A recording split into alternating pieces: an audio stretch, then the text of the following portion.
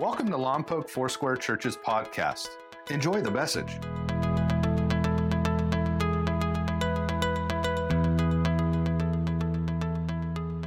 I want to talk about looking at things in a brand new way.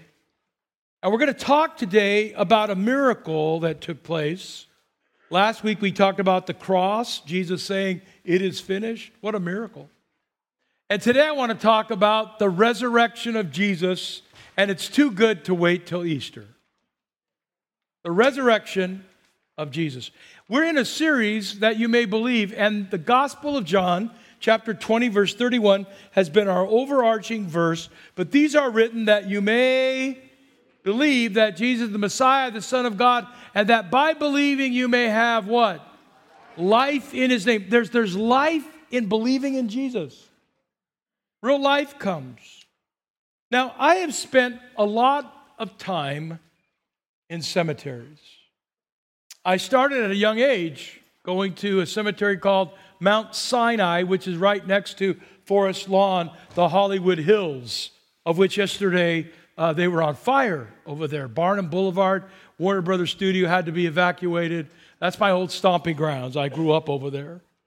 And I've been to that cemetery. I've been to Forest Lawn in Glendale, where a lot of movie stars have been buried. I've been to cemeteries in Santa Barbara. I've been to the Safe Haven Home of Perpetual Rest Cemetery, whatever that means. That's where people rest in peace. Which, by the way, there's no such thing in the Bible as people resting in peace. Just thought I'd tell you that. But we say that all the time. RIP. Somebody dies, RIP. We put that on Facebook, RIP. R-I-P, rest in peace. But there's also such a thing as figurative cemeteries where situations feel like a dead end. We even use that phrase. It's a dead end. There's no hope here. This is beyond hope. Cemeteries usually don't inspire us. I mean, there's lots of people that spend time in cemeteries. I can tell you on occasion, I go up to the Lompoc Evergreen Cemetery. My parents are buried there, and I go up there to just thank God for them. And there's a gentleman who goes to the cemetery who mows the grass around a family member's grave. I'd never gone up to him while his gas mower is going and asked him, "Why are you manicuring the already manicured lawn?" But for some reason, and every time I go, he's there every week. There are other people who put blankets out at the cemetery and have picnics. Some of you are going, what? Yeah, they have picnics. You got to drive up there and see it. There are some who have solar lights at night that come on so their loved one can find their way in the night. There are people who have made monuments. There are whirligigs. There are, you name it. Yesterday when I was there were two young people out playing a game of catch right next to a grave. Probably reminiscing about somebody. There's another family that goes up there that opens up the back of their SUV and plays worship music at the cemetery. Now some of you are going, "Pastor B, you know too much about the cemetery." Yeah, I'm there a lot. And I sometimes go there and remember people's funerals that I performed or graveside services. But I also go there, and some of you are going to go, "What?" I also go there to contemplate my own mortality. You know what Solomon tells us? This is a bizarre, you can look it up in Ecclesiastes. It's really there, I promise. It's better for us to go to a house of mourning than it is to go to a house of feasting or a party place. You see, because when you're at the cemetery or you're at a funeral or you're at the mortuary, you're thinking about your own mortality. That's why people come in and they're so quiet. I've actually said good morning to people in here at a funeral. I can't barely get a response because everybody's going, "How long will this last? Come on." And is he going to talk about my own mortality? I don't want to hear it. Well, we're going to talk a little bit about it today. I'm sorry if you came to church. You're going to hear a little bit about death today. But it's okay because we're going to hear about it in the backdrop of the greatest miracle. I think it's tied for first place with the cross, the resurrection of Jesus. By the way, write this down, would you? Number one, without the death of and resurrection of Jesus, there is no Christianity. Without Jesus dying on the cross for us and rising again from the dead for us, There's no reason for Christianity. There's no body of Christ. There's nothing that we can really have our hope hinged on for the future without Jesus Christ. Now, I have news for you.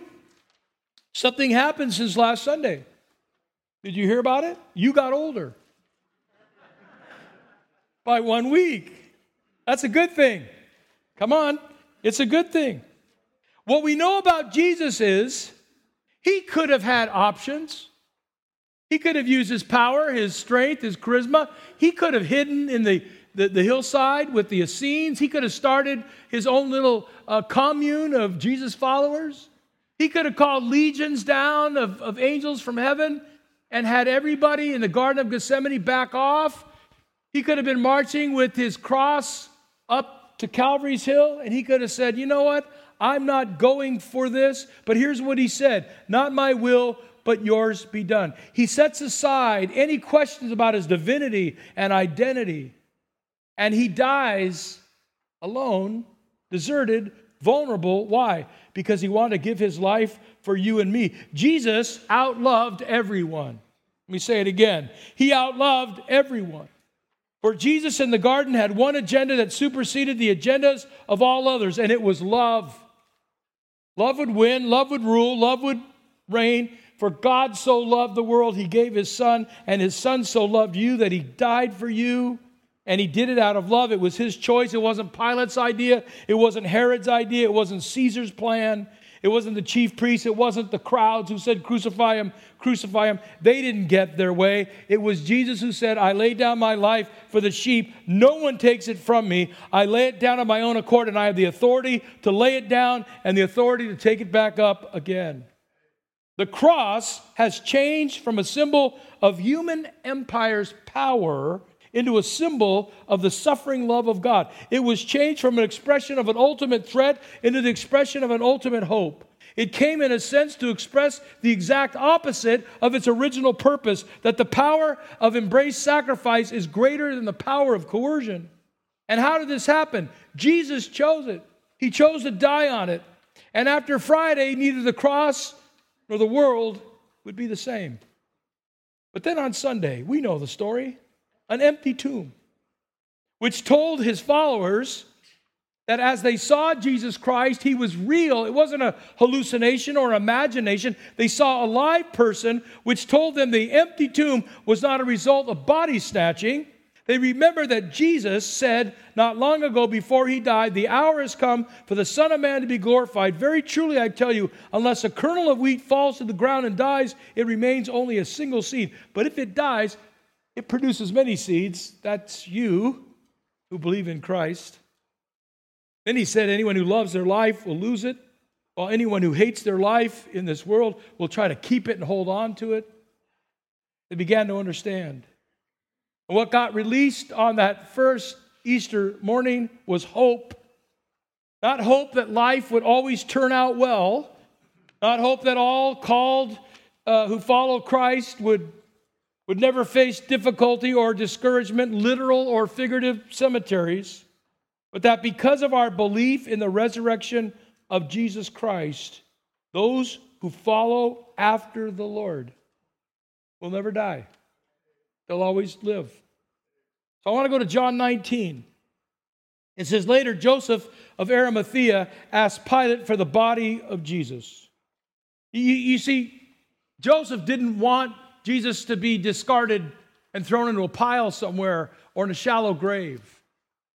He wanted his own family's grave that had not been used before to be used for Jesus. That's how much he revered him.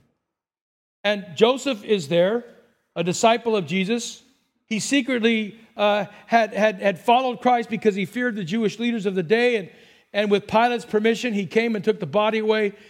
And he was accompanied by a guy named Nicodemus. Remember, Nicodemus came to Jesus at night because he was afraid of his followers. That's why we call him Nick at night, remember? And what did they bring? A mixture of myrrh and aloes and 75 pounds of spices. That's a lot of spice. That's a lot of fragrance. That's expensive. But this was in accordance with the Jewish burial custom. And at the place where Jesus was crucified, there was a garden, and in the garden a new tomb in which no one had ever been laid, because it was Jewish day of preparation. And since the tomb was nearby, they laid Jesus there. Now, there's no reason that they'd put strips of linen and spices on a body that they thought would resurrect in 3 days. They have no hope that he's going to rise again. Now, we want to commend Joseph and Nicodemus for revering Jesus and honoring him even in death. We know that they are now identified publicly with Jesus. They have nothing to gain here by putting the spices upon his body, but we understand something from the inside. There's no reason that they would embalm him with spices if they thought he was going to rise again from the dead. They had no hope in that. You know what I've met in the last few months? People that have no hope. I've met several. Talked to one yesterday on the phone. Guy lives in Nevada. He's a friend of mine. He was talking about his family and situations there, and people have lost hope about their situation. I met somebody else who lost his job. He was guaranteed this job and worked there for quite some time and lost his job. I've also talked to people who are battling cancer. Hope can be sucked out of us just like that, can it? The phone call doesn't come, the invitation, you'll be invited, they said. You didn't get the invitation. Ouch, that hurts. Or your best friend says, I'm really busy, we don't have any time to hang. And you go to Walmart, you see them hanging out with all their friends. Looking for a sale. They got no time for you, but they're hanging out with their friends. Ouch, ouch, ouch. But we see in Matthew 27 that the rich man came from Arimathea named Joseph. He had himself become a disciple of Jesus. Going to Pilate, he asked for Jesus' body. Pilate ordered it to be given over. In Mark 15:43, the same thing. A prominent member of the council who himself was waiting for the kingdom of God went boldly and asked for the body of Jesus. Jesus' body was prepared, you can write this down, for burial, and certainly not for a miracle. Death has a way of sucking the life out of us, doesn't it? Or even cemetery-like situations, like my friend losing his job, or someone else being diagnosed with cancer. They covered Jesus with their best gift, but they laid him, verse 42, they laid him there. It's the final scene, and the guards were set. And they were told this, keep the disciples of Jesus out. But nobody told the guards, keep Jesus in. Isn't that great? Now, one verse, I looked at all the Gospels. And Pilate said to the guards, don't you dare let Jesus come out. Not one of them. They didn't believe that he was going to rise again. You know, when hard times come, when difficult times come, when darkness comes, when a cemetery-like situation comes, it really demands that we look at what we believe. What do we need? What am I counting on? See, here's what we should count on. Jesus is the only hope capable of sustaining a human life through everything. And you might say, easy for you to say, that's a Sunday kind of sermon. But on Wednesday at 2 o'clock or Friday at 4 o'clock, this doesn't really help me, but it should. When everything hits the fan, when darkness veils its unlovely face, its ugly face, we stand in the presence of God and say, God, I know that you're with me. You've not left me. And it happened, John 21, verse 1 records, early on the first day of the week, while it was still dark, Mary Magdalene went to the tomb and saw that the stone had been removed from the entrance. Now, a few scholars say probably she went there. Remember the third day in Jewish tradition that the soul hovered for 3 days? Maybe she went there looking for Jesus, but the story implies that she didn't. Actually, when Jesus speaks to her, she says, you're the gardener. She doesn't even recognize Jesus. Many scholars believe, and I do, that she went to the tomb to pay her respects. She went to the cemetery to go see the stone, the headstone, the niche wall. She went to pay her respects to the one who had forgiven her of her sins. But see, on Sunday, the corpse of Christ became the conqueror of death. Don't wait till Easter to get jazzed about this. Pump yourself up every day. Because the same power that rose Christ from the dead dwells in your mortal body. And you go, I don't feel like it. I know. Stop basing your life on your feelings. Embrace the truth of the Lord. Now, I'm going to ask a question. You don't have to respond if you don't want to. But I'm going to ask you a question. How many of you have lost a loved one, they've passed away, that you knew was in Christ, that you knew believed Christ? How many of you have lost someone that you knew followed Jesus and believed in Jesus? How many have? Just raise your hand. Okay, yeah. A lot of you. Now, I have something great to tell you. You may want to grab on to this, grab a hold of this. I'm going to flip over to 1 Corinthians 15, 45, 54 and 57. When perishable has been clothed with the imperishable. Now, I want you to think about the loved one, the friend who passed on.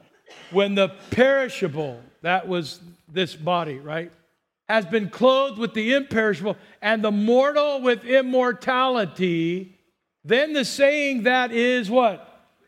Will come true. Death has been... Where, O death, is your...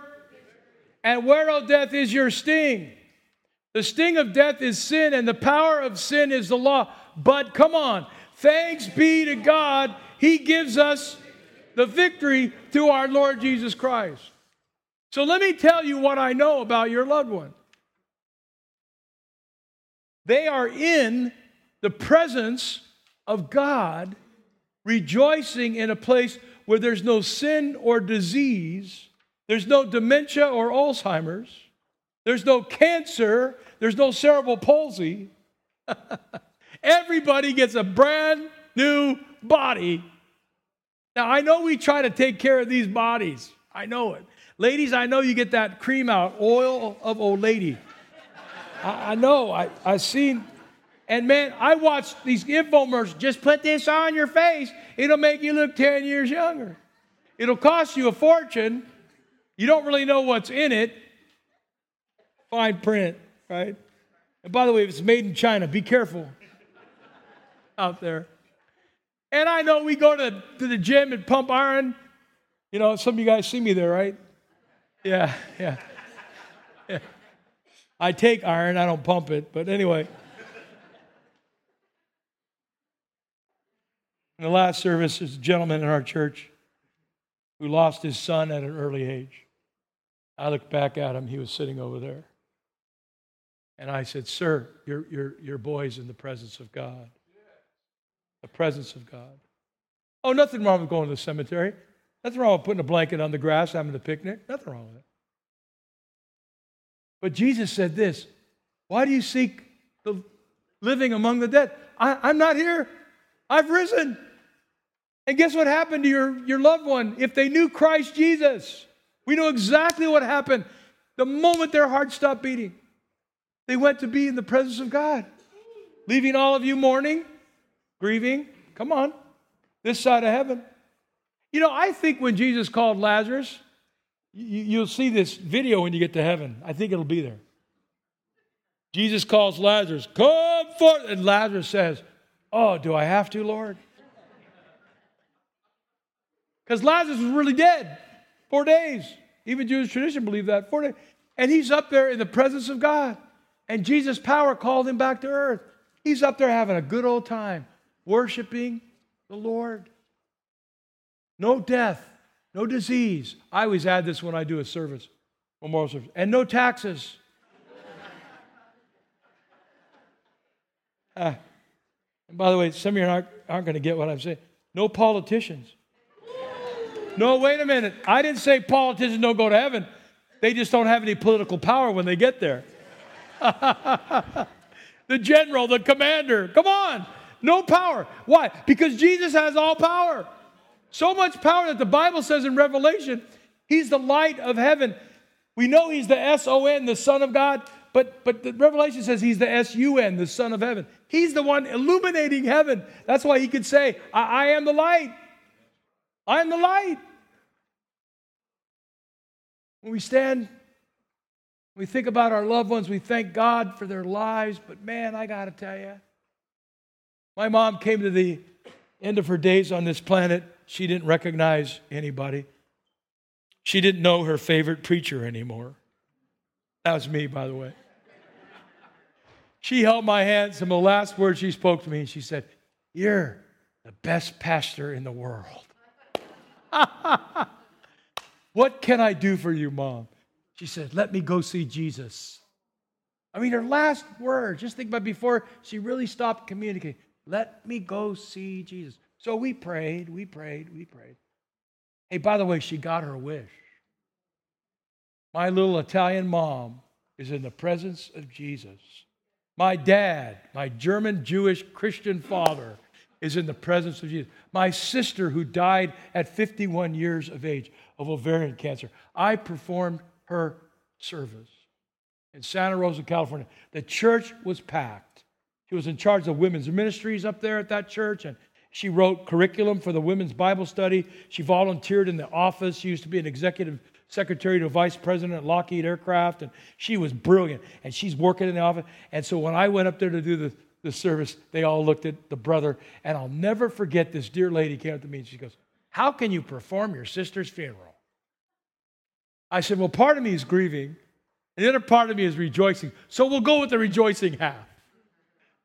And I said, "Ladies and gentlemen, my sister is in the presence of God. What's so bad about that?" People started clapping. The band started playing worship.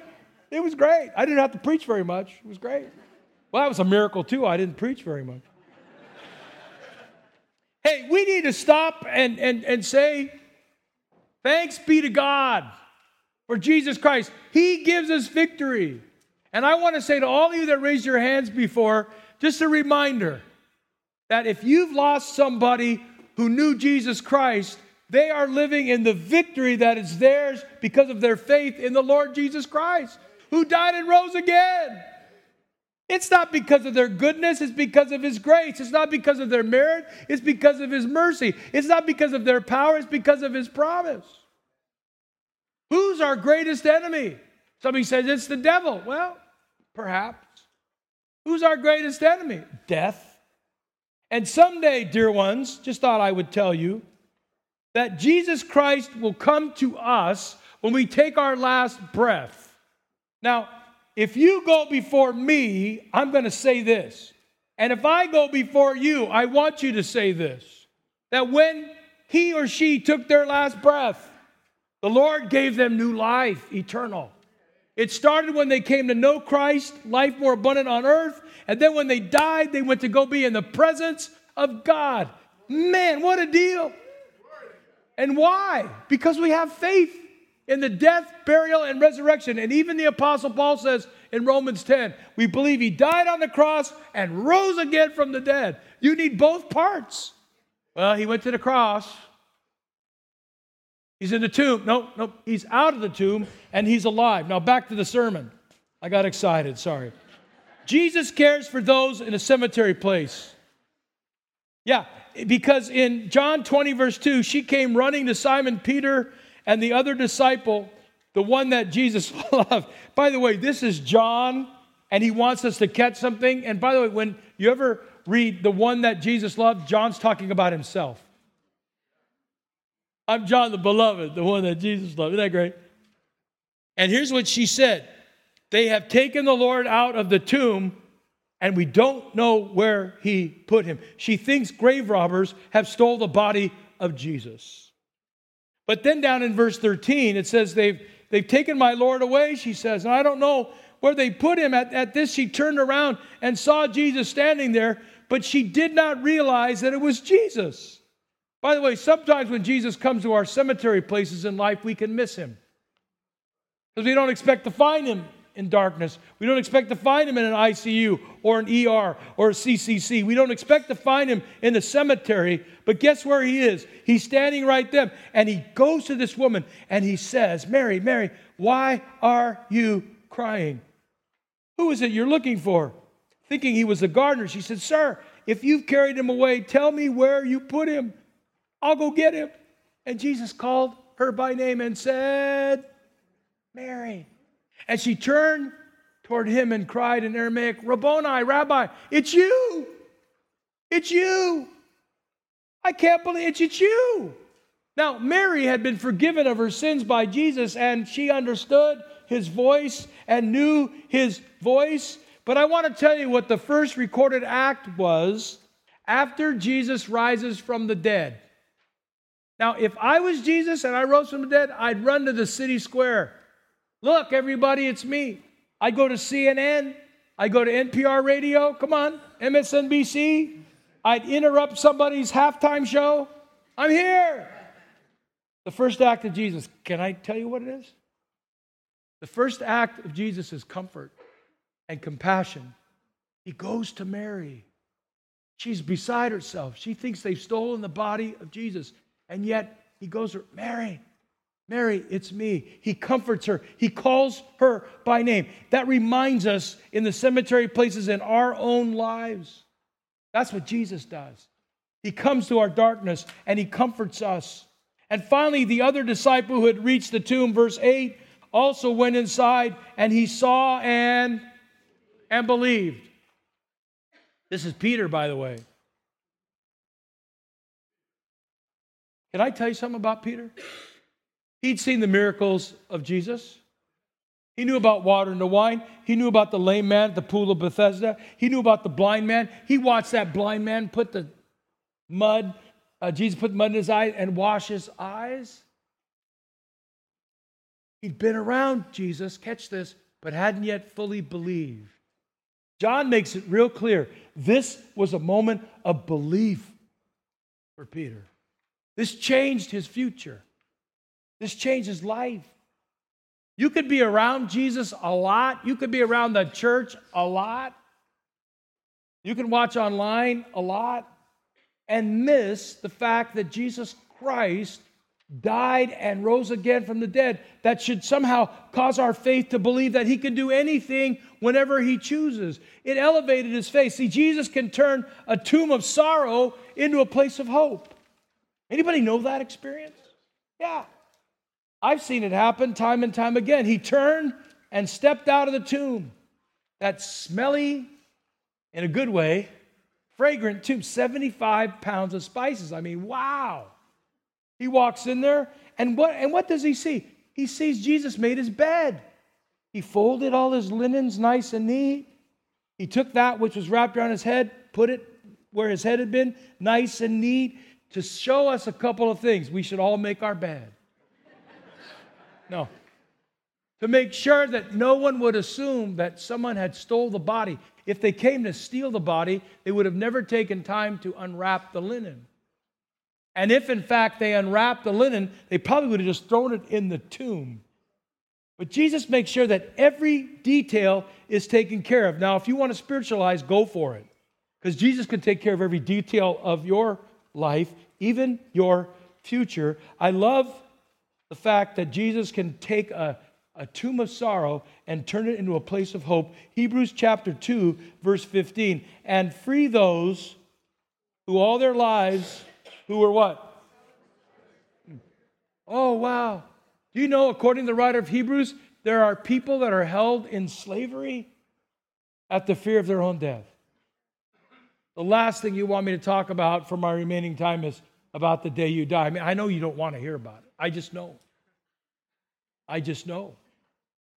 So how about you just take this verse and claim it as your own? God, remove any fear I would have about the day I die so I can live to the fullest. I can risk. I can do what you've called me to do, because someday, when our lives come to an end, we are going to be able to spend all of eternity in the presence of God, the Father, the Son, and the Holy Spirit. A few weeks ago, I ended the service with this passage. Let me read it to you. 1 Thessalonians 4, 16 and 18. Actually, let's read it together, and I'll tell you why, okay? This is a passage that encourages each other. Let's read it. For the Lord himself will come down from heaven with a loud command and the voice of the archangel and with the trumpet call of God. And the dead in Christ will rise first. And after that, we who are still alive and are left will be caught up together with them in the clouds to meet the Lord in the air. And so we will be with the Lord forever. Let's read it again. And so we will. Yeah. Therefore, encourage one another with these words. And those of you that said you've lost loved ones, there's the verse for you too. And so we will be with the Lord forever. Those who followed Christ, number 3, believed in the miracle of Christ. The followers now start to believe. I mean, at first there's fear in their lives. We find, of course, after the crucifixion of Jesus, the disciples are locked in a room, and the Bible actually says this, for fear of their own lives. For fear of their own lives. But they began to believe. Now, what do we do with all of this? This miracle of Jesus. Well, 2 Corinthians 4:18 gives us a great way to live. We fix our eyes not on what is, but on what is unseen. When you go to the cemetery, or you go to a cemetery place in your life where things feel like it's at a dead end, you can look and examine, and you can say, wow, look how bad everything is. Look, that's so bad. You can just get absorbed with darkness. But listen to what Paul says. We fix our eyes not on what is seen, but on what is unseen. For what is seen is, I love that. It's temporary. But what is unseen is eternal. This is your challenge for the week. This is your assignment. Get this verse down, 2 Corinthians 4:18. God, help me to look at things I can't see. That sounds like weird. How do you see something you can't see? Let the scriptures illuminate your life. The promises of God. Over 3,500 promises in this book for you. The fact that Jesus Christ died and rose again from the dead for you. The fact that he wants his power to live in you. Now, if you go forward from here and you say, well, I'm just going to live life the way I've always lived it, you're missing out. Christ wants to give you power from the inside out. And he wants you to look at things that you can't see because what we see is temporary. That's really good news. But what is unseen is eternal. I can't see heaven today. I can't. But I know it's there. And by faith, I believe I will go there someday. I hope not soon. But what would be so bad about that? Somebody says, well, I don't want to. It sounds like a death wish. We're supposed to live our life. Yeah, sure, okay. So when I'm 140 and I go see Jesus, when you're 208 and you go see Jesus, all eternity is going to kick in. You're going to be dead a lot longer than you're going to be alive on this planet. Now, that's a horrible statement, isn't it? I just made it. It's a horrible statement. I saw a bumper sticker once. You're going to be dead a lot longer than you're going to be alive. That's a horrible statement. It should read this way. You're going to be alive for eternity longer than you're going to be alive on earth. We're going to live forever in the presence of God. Come on, somebody could get happy about that. A little bit, yeah. See, there's good news from the graveside today. The good news is the tomb is empty. The good news is Jesus rose from the dead. The good news is the devil couldn't hold Jesus back, and he can't hold you back. That's good news. The good news is that death has lost its sting. The good news is that the grave has lost its victory. The good news is that we need not fear death anymore. For my resurrection doesn't depend upon me. It does not depend on my good deeds. It doesn't depend on my merit. It doesn't depend on me at all. It depends on Jesus Christ, wholly, solely on Jesus Christ, who rose from the dead on Easter Sunday morning. He promised if we would trust in him that someday we would rise with him. So what I've done is I've staked my entire life on that truth. I have no other hope. I have no other hope. It's true. That's why when we die, we don't plan on staying dead very long. Actually, we won't be dead at all. We'll be alive. What's going to live on? Our soul in the presence of God. What's going to stay here? This. It ain't that great anyway, folks. You don't see me in the morning when I look at myself in the mirror.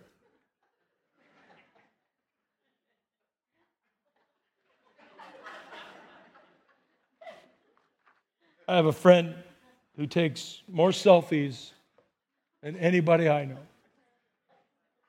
They also delete more selfies too because, that's not a good one. That's good. Boom. Post it on Facebook. They Photoshop a little bit, and they put it up. Oh, look how nice I look. Isn't that great? Yeah. You will never look as beautiful as when the presence of God and His anointing is on your life. And you will never look as beautiful as the day you stand before Him in glory. Man, my body's going to be so ripped. It's going to be. I'm going to have a six-pack. Come on. I'm going to look good. I'll be so handsome in the glory of God. Why? Because I'm going to radiate the glory of God in His presence. And I get to worship the Lord for all eternity. Isn't that going to be great? Somebody says, well, what do you do in heaven? The answer is you rejoice in His presence. Moses was told, don't you dare look in the face of God. Guess what we get to do in heaven? Look in the face of God. Look at His glory. I hope you understand when you get there, you will not miss Lompoc, California. I love living here. You will not miss Vandenberg. You will not miss Santa Barbara County. You won't miss Santa Maria, Solvang, Orcutt, San Ynez. You will not miss Buellton, I promise. It's so nice over there. You won't miss it. Well, we've been to the Caribbean, Pastor. You ever been to heaven? Yeah. Well, I like Hawaii. I like Tahiti. I like Pismo Beach. They got good chowder there. Yeah, that's good. Yeah. You know about the marriage supper of the Lamb? All kinds of food. No calories, no cholesterol, no sugar, no type 2 diabetes. Come on. Someday when we see Him, we shall be like Him. We're going to walk the streets of gold. Isn't that amazing? That's just amazing. Now why? Because He rose from the dead for us. If you don't know Christ as your Savior, good luck, buddy. Good luck, friend, when you stand before God. But if you know Him, He's going to say, come on in. I prepared a place for you. One of the greatest miracles of all time. Christ died and He rose again. We hope you enjoyed today's message. Please visit us at mylfc.com for more information about our church. Thank you so much for listening.